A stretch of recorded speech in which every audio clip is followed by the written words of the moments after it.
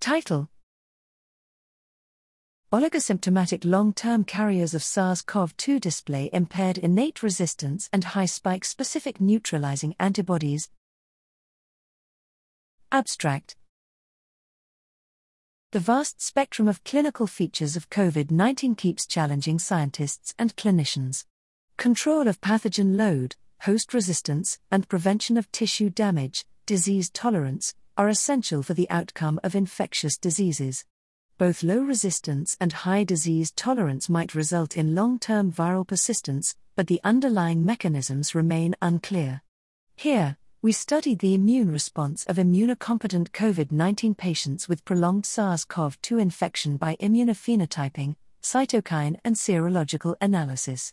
Despite viral loads and symptoms comparable to regular mildly symptomatic patients, long-term carriers displayed weaker systemic IFN responses and fewer circulating PDCS and NK cells at disease onset.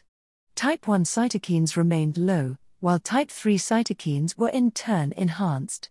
Interestingly, the plasma of these patients showed a higher spike-specific neutralization capacity. The identification of very early distinct immune responses in long-term carriers adds up to our understanding on essential host protective mechanisms to ensure tissue damage control despite prolonged viral infection.